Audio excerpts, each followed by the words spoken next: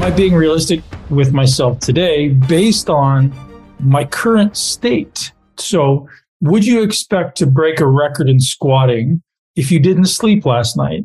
Would you expect to lose body fat if you didn't train for a whole week, right? So you have to start to look at all the confounding variables that play into your success or conversely your lack of progress, right? So instead of just objectively or subjectively saying, man, I'm really, really great and getting on a high, and man, I really, really suck and get on a low, try to look for ways to accept what is and find the consistent daily action item that allows you to progressively get better, right? So dwelling on what I did or didn't do yesterday doesn't help you progress. Just can't, right? Well, I should say it can inspire you to take action. That's great. But stressing about it is not going to be useful.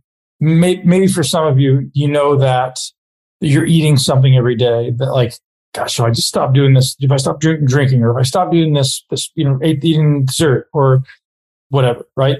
If I just stop doing that one thing, that everything else will probably get better. So an example being, gosh, if I just started going to bed a little earlier, or maybe if I just put some restrictions on my social media, right? Or if I just did a little bit of cardio every day, I got a little morning sunshine, right? Find those high impact leverage points to allow you to get better in those areas. One of the things that I really wanted to focus on today was the most important things we can do as humans is become really, really familiar with our body.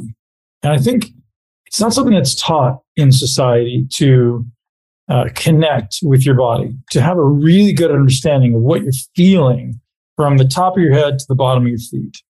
And so I threw a video in my coaching group this morning about this daily practice of taking every joint in your body through its entire excursion. So I do this while I'm brushing my teeth in the morning. I'll go through like some interesting movements, a lot of stretching, a lot of mobility, a lot of breathing, just like simply either shower or brushing my teeth. Like I anchor it to another part of my day that I know I'm going to do.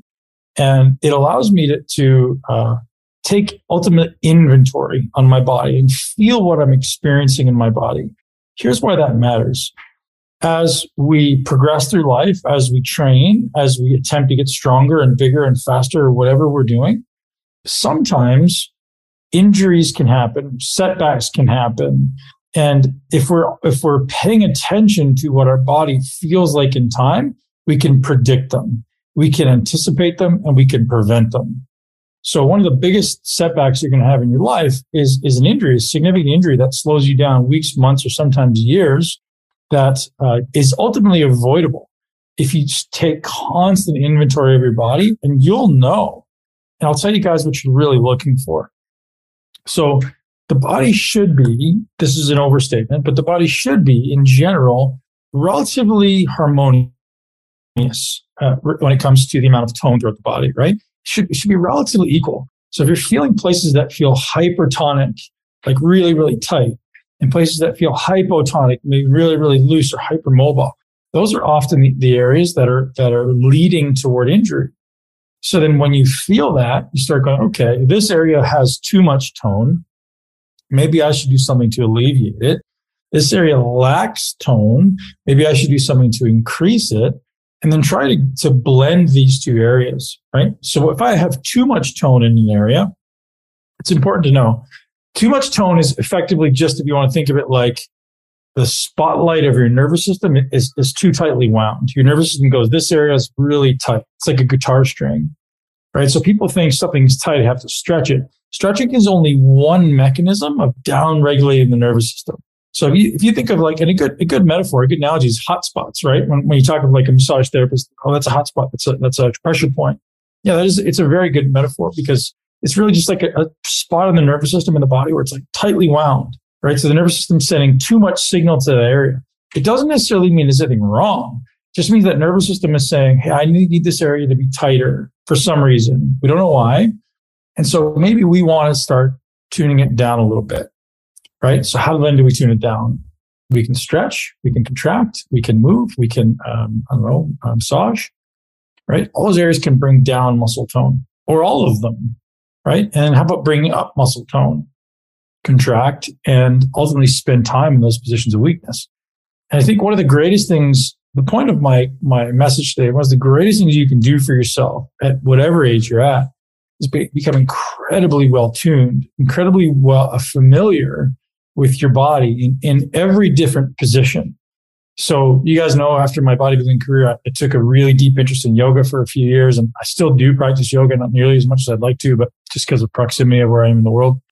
But yoga for me was simply the ability to get really, really uncomfortable and stay there and become familiar with those positions. Right? These are this whole new set of skills, whole new set of positions that I'm completely unfamiliar with, that I'm like, okay, this is a forced opportunity. I put myself in yoga class. I'm not going to stand there and not do it. So I'm like, okay, I'm putting my feet to the fire. I'm like, I got to go do this. And I'm then becoming more familiar with my body in all these different positions. And so I suggest you guys create this. And so every morning when you get up, spend 5 to 10 minutes moving your body through every possible range of motion you can. It can look like dancing. It can look like yoga. It can look like some type of animal flow movement practice. Doesn't matter what it looks like. I don't care what it looks like. The whole objective is I'm going to spend time in these positions, and over time, I'm going to get better at these positions. So don't just go to a position and move through it.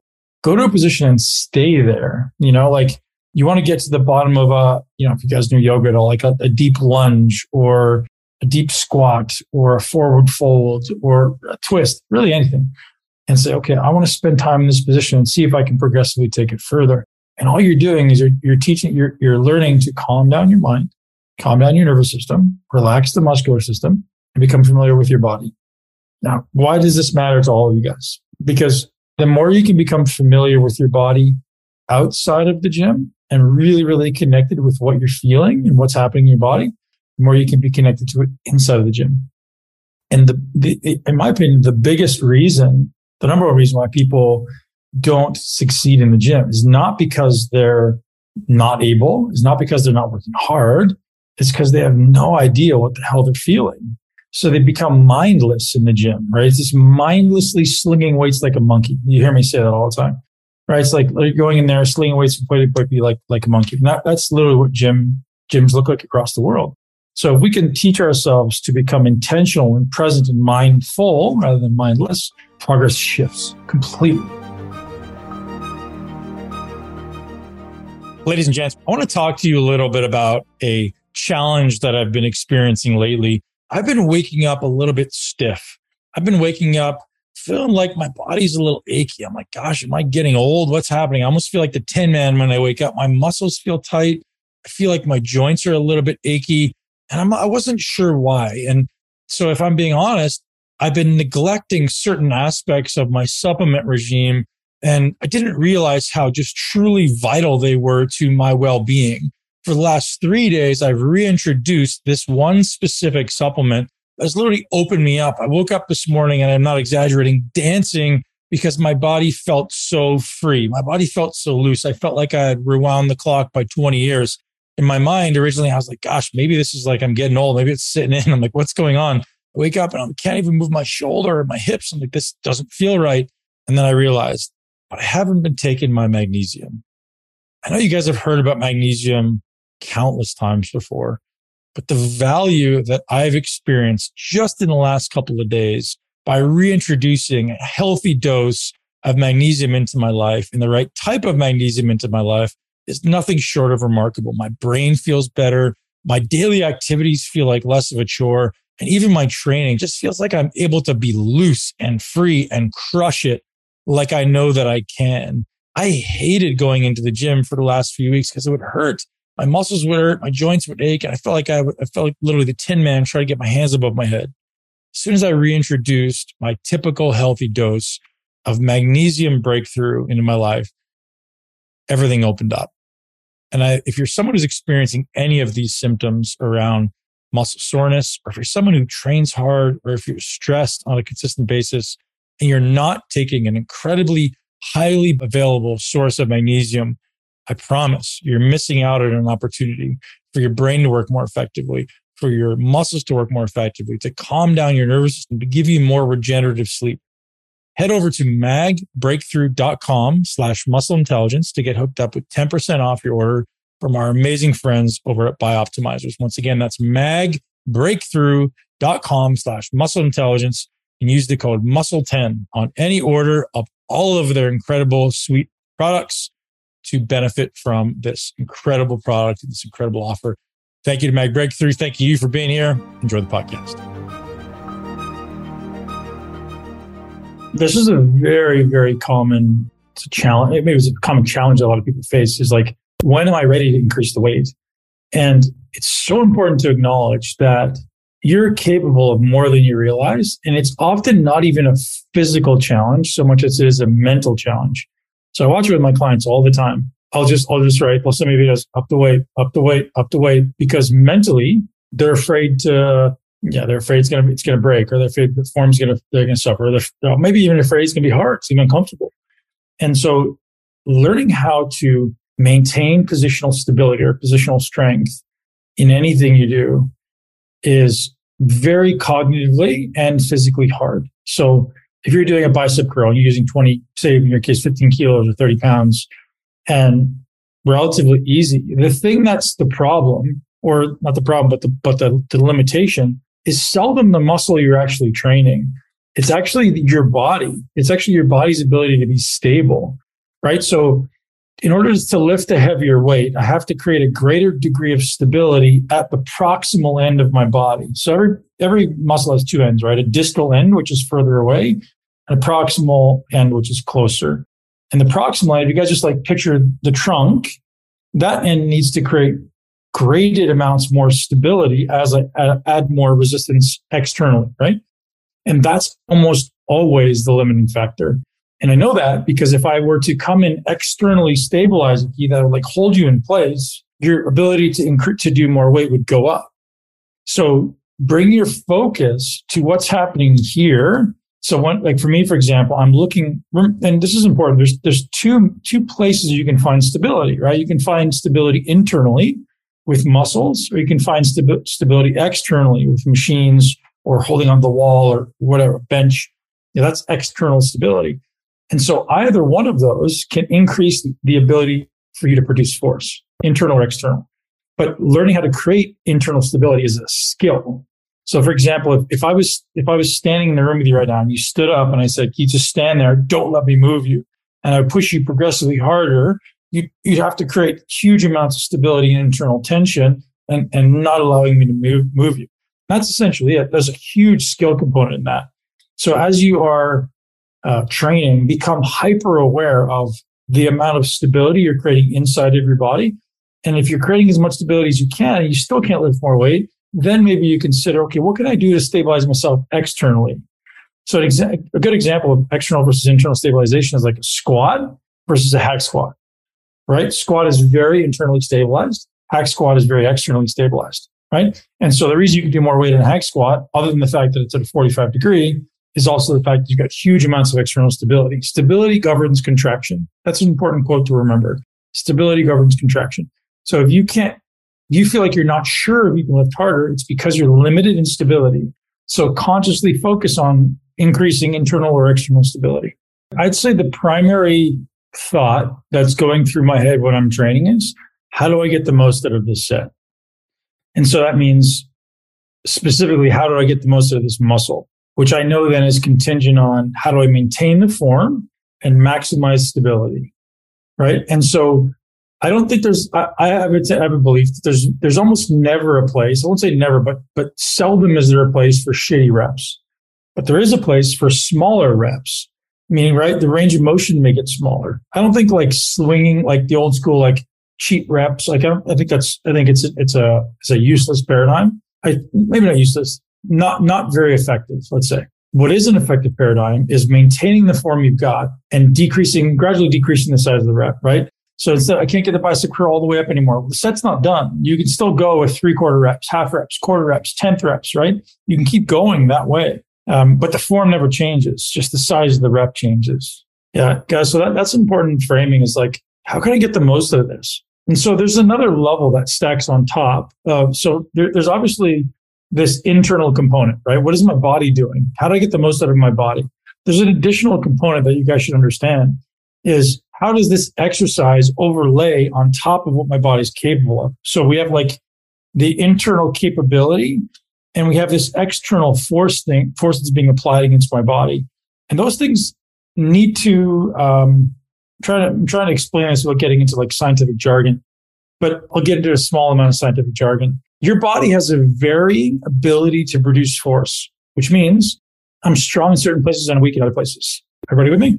Certain places I can produce a ton of force. I'm super strong. Certain places I'm weak. Example, if I took a weight and I held it here, I could hold a 150-pound dumbbell like that straight above my head. If I went like this and hold the same 150-pound dumbbell there, I'm not holding it there for long, right? So the body has a varying ability to produce force.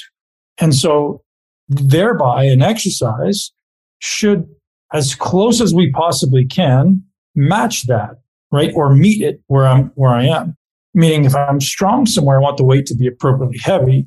And if I'm weak somewhere, I want the weight to be appropriately light. And so that's a complex, it's not actually complex, but it's uncommon for people to understand forces, right? So when you start understanding exercise at a deeper level, you start looking at exercises from perspective of how is this force being applied against my body?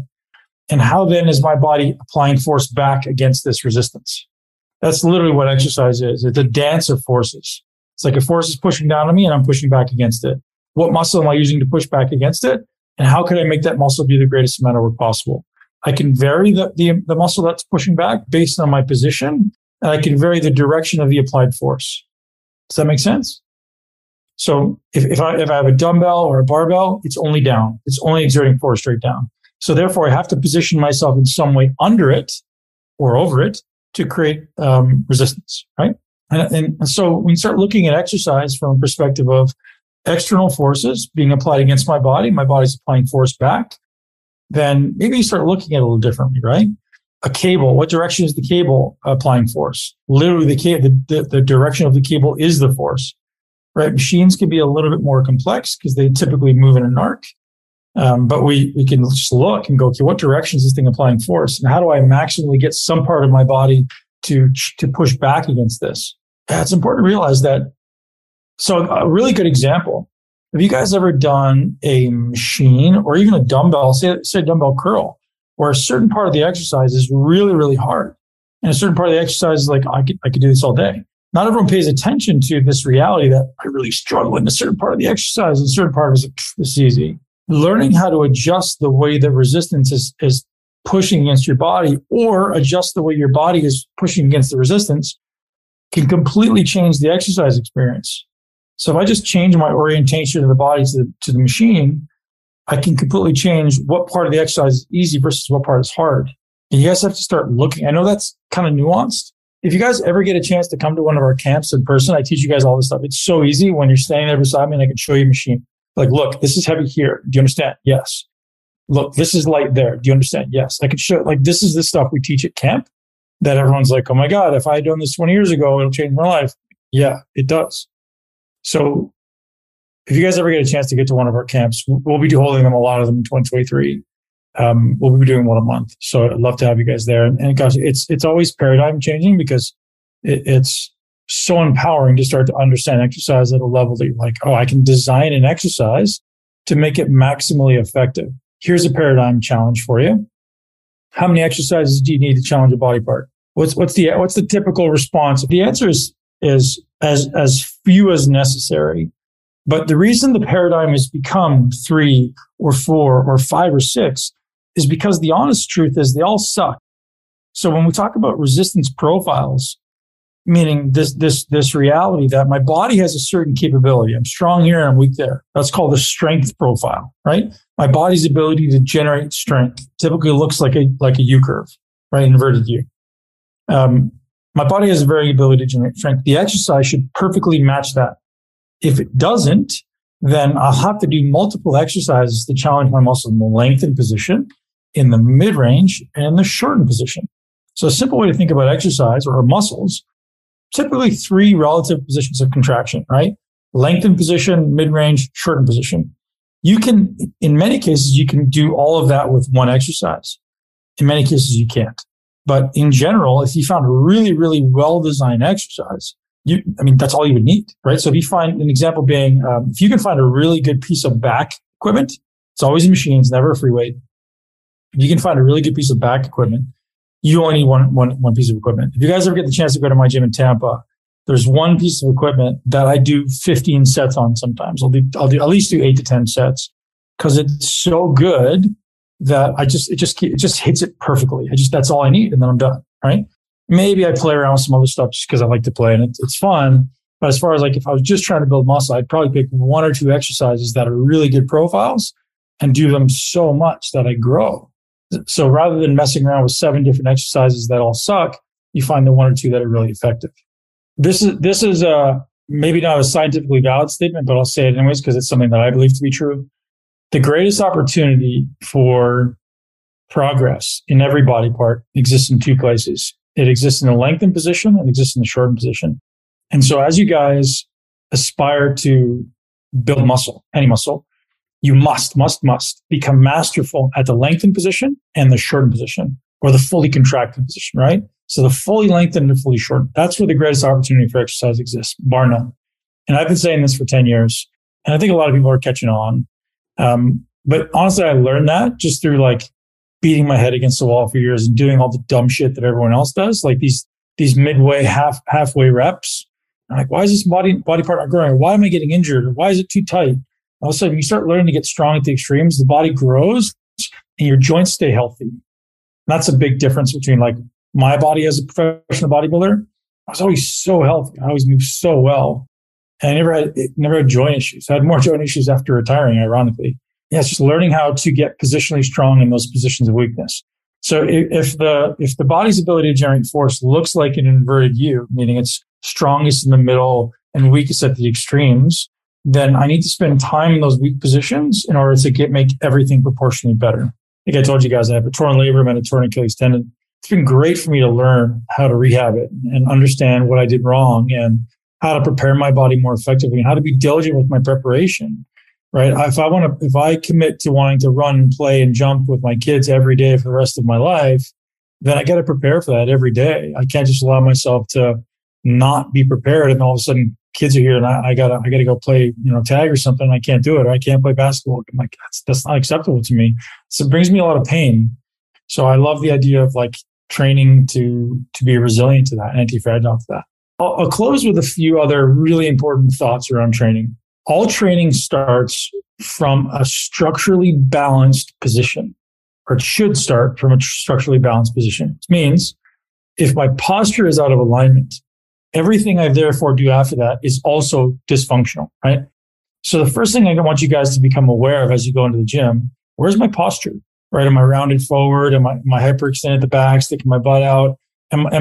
So the way we know if our posture is aligned, obviously left to right is obvious, but you look at it from the side, your ear, your shoulder joint, your hip joint, your knee joint, your ankle joint should be vertically aligned all the way from your ear, shoulder joint, the hip joint, the knee joint, and the ankle joint, vertical line.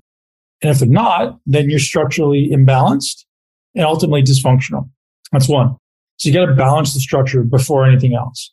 So if you feel something is off, like it feels tight, it feels weak, then my suggestion is spend as much time as you need to try to balance the body before every session. First thing, structurally align your body. Second thing, anchor in really, really effective diaphragmatic breathing. So if you guys were to do nothing else in a day ever, and like you didn't even get to the workout, but you did something to structurally align your body, you did something to improve your diaphragmatic breathing, your quality of life would get better, your body would move more effectively, and you would move without pain. Just those 2 things. So as we create these programs leading people to like structural optimization, there's a small number of things that most people would benefit from doing. Most of you will benefit from improving your glute contractions. Most of you will benefit from probably improving your quad contractions. Most of you will improve from improving your diaphragm control. Most of you improve from loosening up your pec minor, right? Like there's so many of these little things that will completely change structural balance. An example, sit on the floor. Don't sit in a chair. If you're worried about your posture, sit on the floor. So when you're sitting on the floor and you don't have anything to lean against, your body has to keep yourself upright. It's using all the posterior chain to keep you upright. It's a really good advantage, right? And that's, I think, another reason why I think meditation is such a good idea. It's like forcing yourself to sit without using a chair. I think chairs have been a huge problem to the posture.